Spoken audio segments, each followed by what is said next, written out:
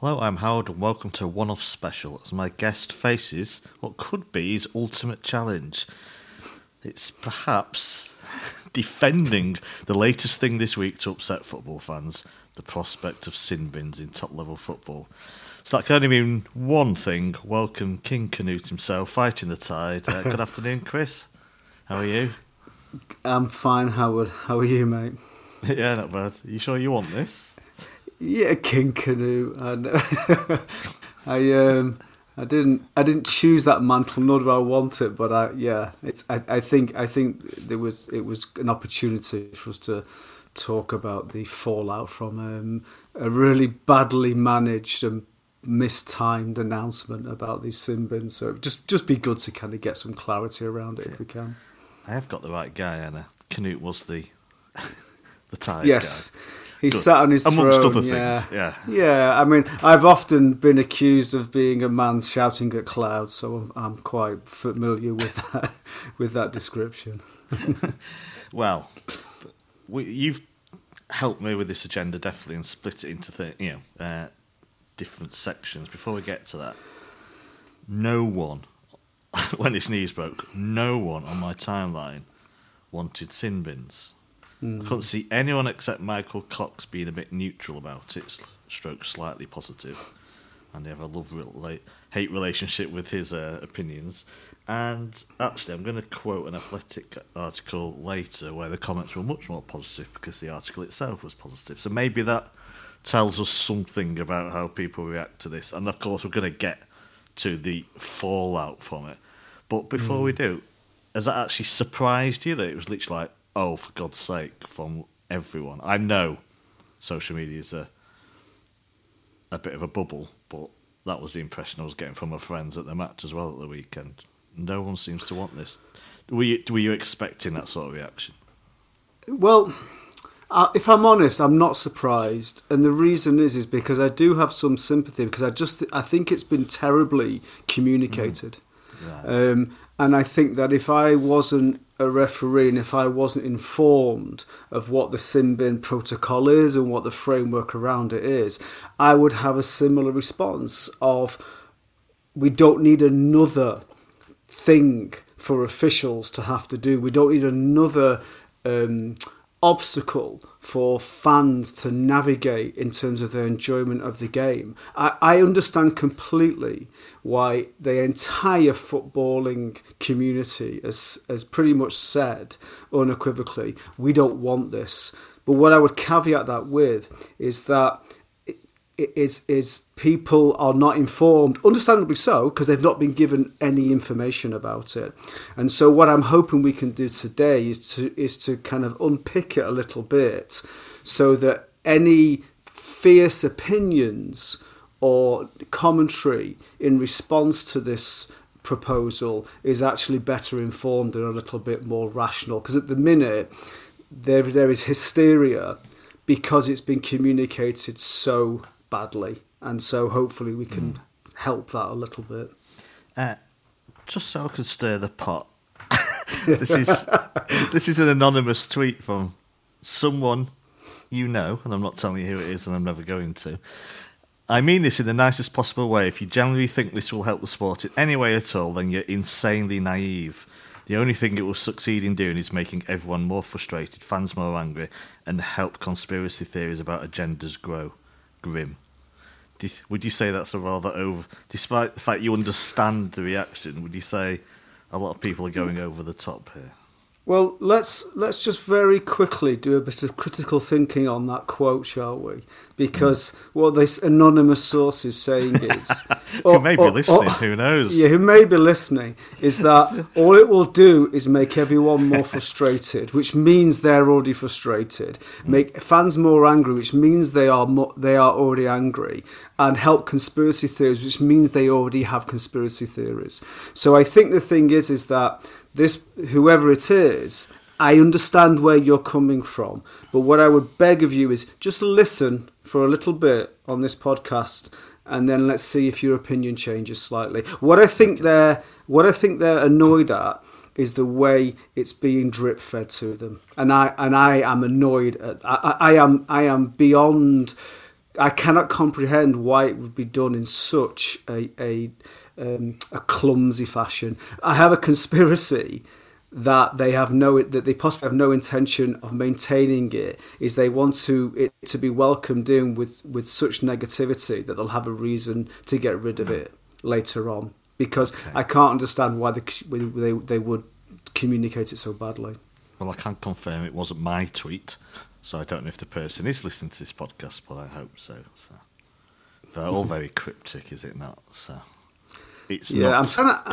It's not a member of the 9320. It's not regulars. Okay. No, it is. Okay. All right. That's fair. I'm not doing it. I'm not really doing it to stare. I just thought it'd be interesting to see. I think that's a snapshot of reactions generally, basically, and it would be interesting for you to react to that. But we'll probably come back to that because it's going to come into one of the sections, is it not? The reaction. So, just firstly, it's been delayed, has it not? That's annoyed you because I know I saw a WhatsApp message a few days ago, especially because it seems to have been delayed because of the backlash itself, which confirms your theory. It strengthens your theory that perhaps they're just like the government do, testing the water with a policy before backtracking. Yeah, because I think that I never understand. Don't announce until you're ready, and don't announce until you have a framework in place of how you're going to deliver this, and that applies to any industry and any initiative. So I have no. If there's backlash, well, the fact is any cautionary element for players and managers will always be received with backlash because they don't want to be restricted on what they can say and what they can do on a football field. So they just don't know. If they've delayed it because of a backlash, then that reinforces my kind of interpretation that they're not doing this with any really meaningful intent.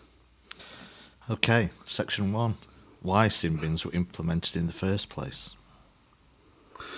So sin bins have been implemented at grassroots level all the way up to I think just below when it becomes professional, maybe just below semi-pro. Excuse me. I officiate up to county level, so it goes across counties in certain parts of the country, and the sin bin is still there. So the sin bin protocol was introduced primarily to address the problem of the abuse of officials at every level in every age group across fields all throughout England, and I think that it was where I thought there was for me where there was some concern is introducing at grassroots levels suggests indirectly that there is a separation between what happens at grassroots and what happens at the elite level, even though one is inextricably linked to the other in terms of influence.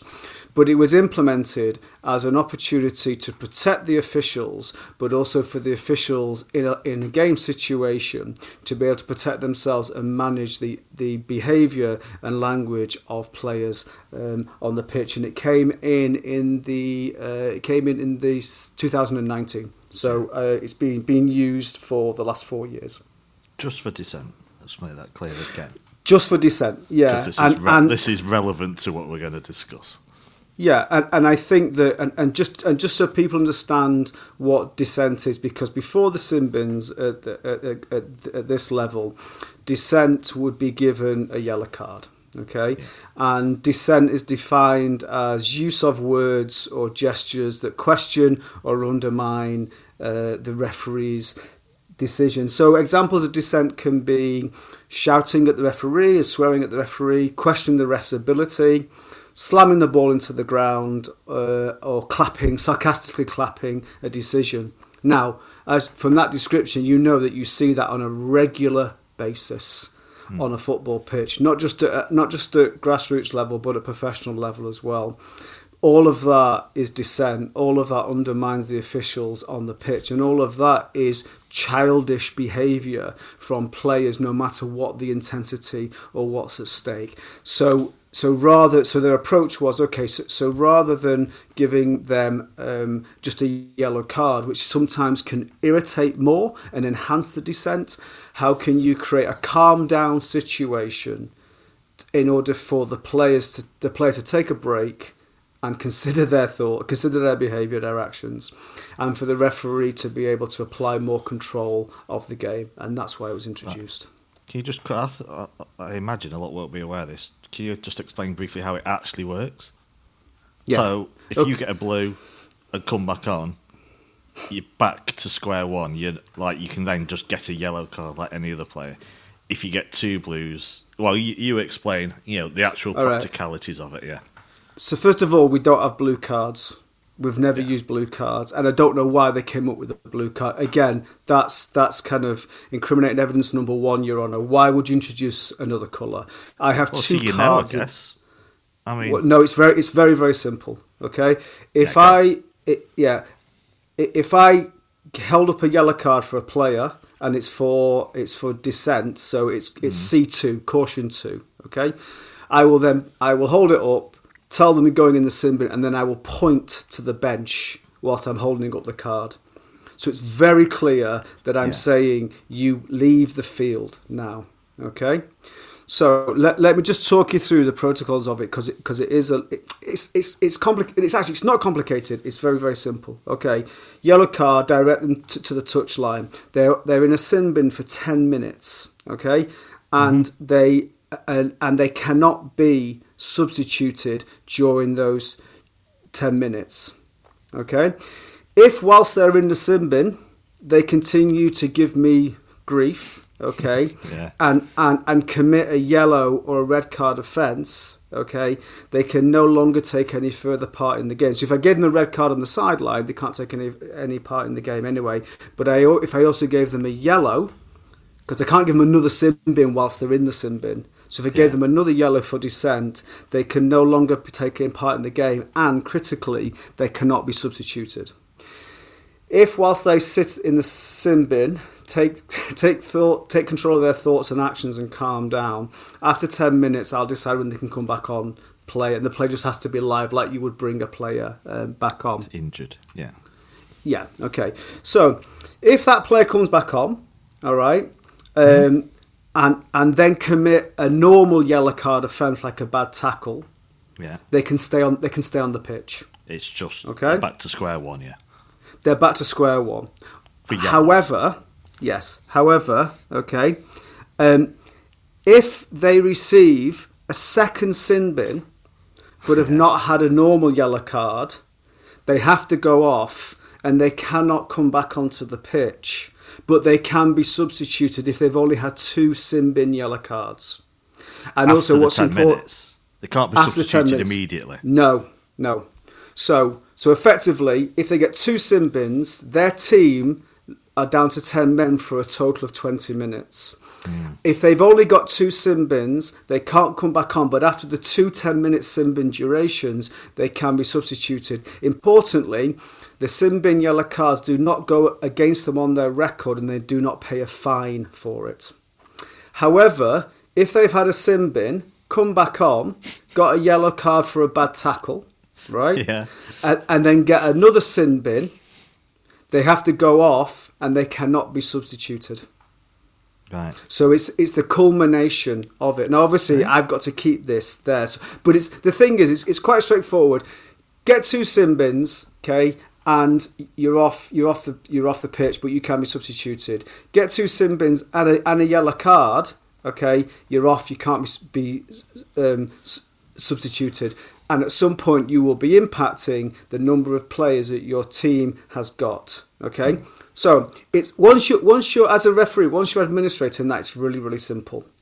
That's how the protocol works. Okay, and a player must behave like a substitute. Okay, put a bib on, put a tracksuit on, sit on the bench. But if they want, in that 10 minutes, they can warm up. Okay, if they want, they can warm up. All right, but but I say to them, do not engage with anyone on the pitch because you run the risk of getting a second sin bin.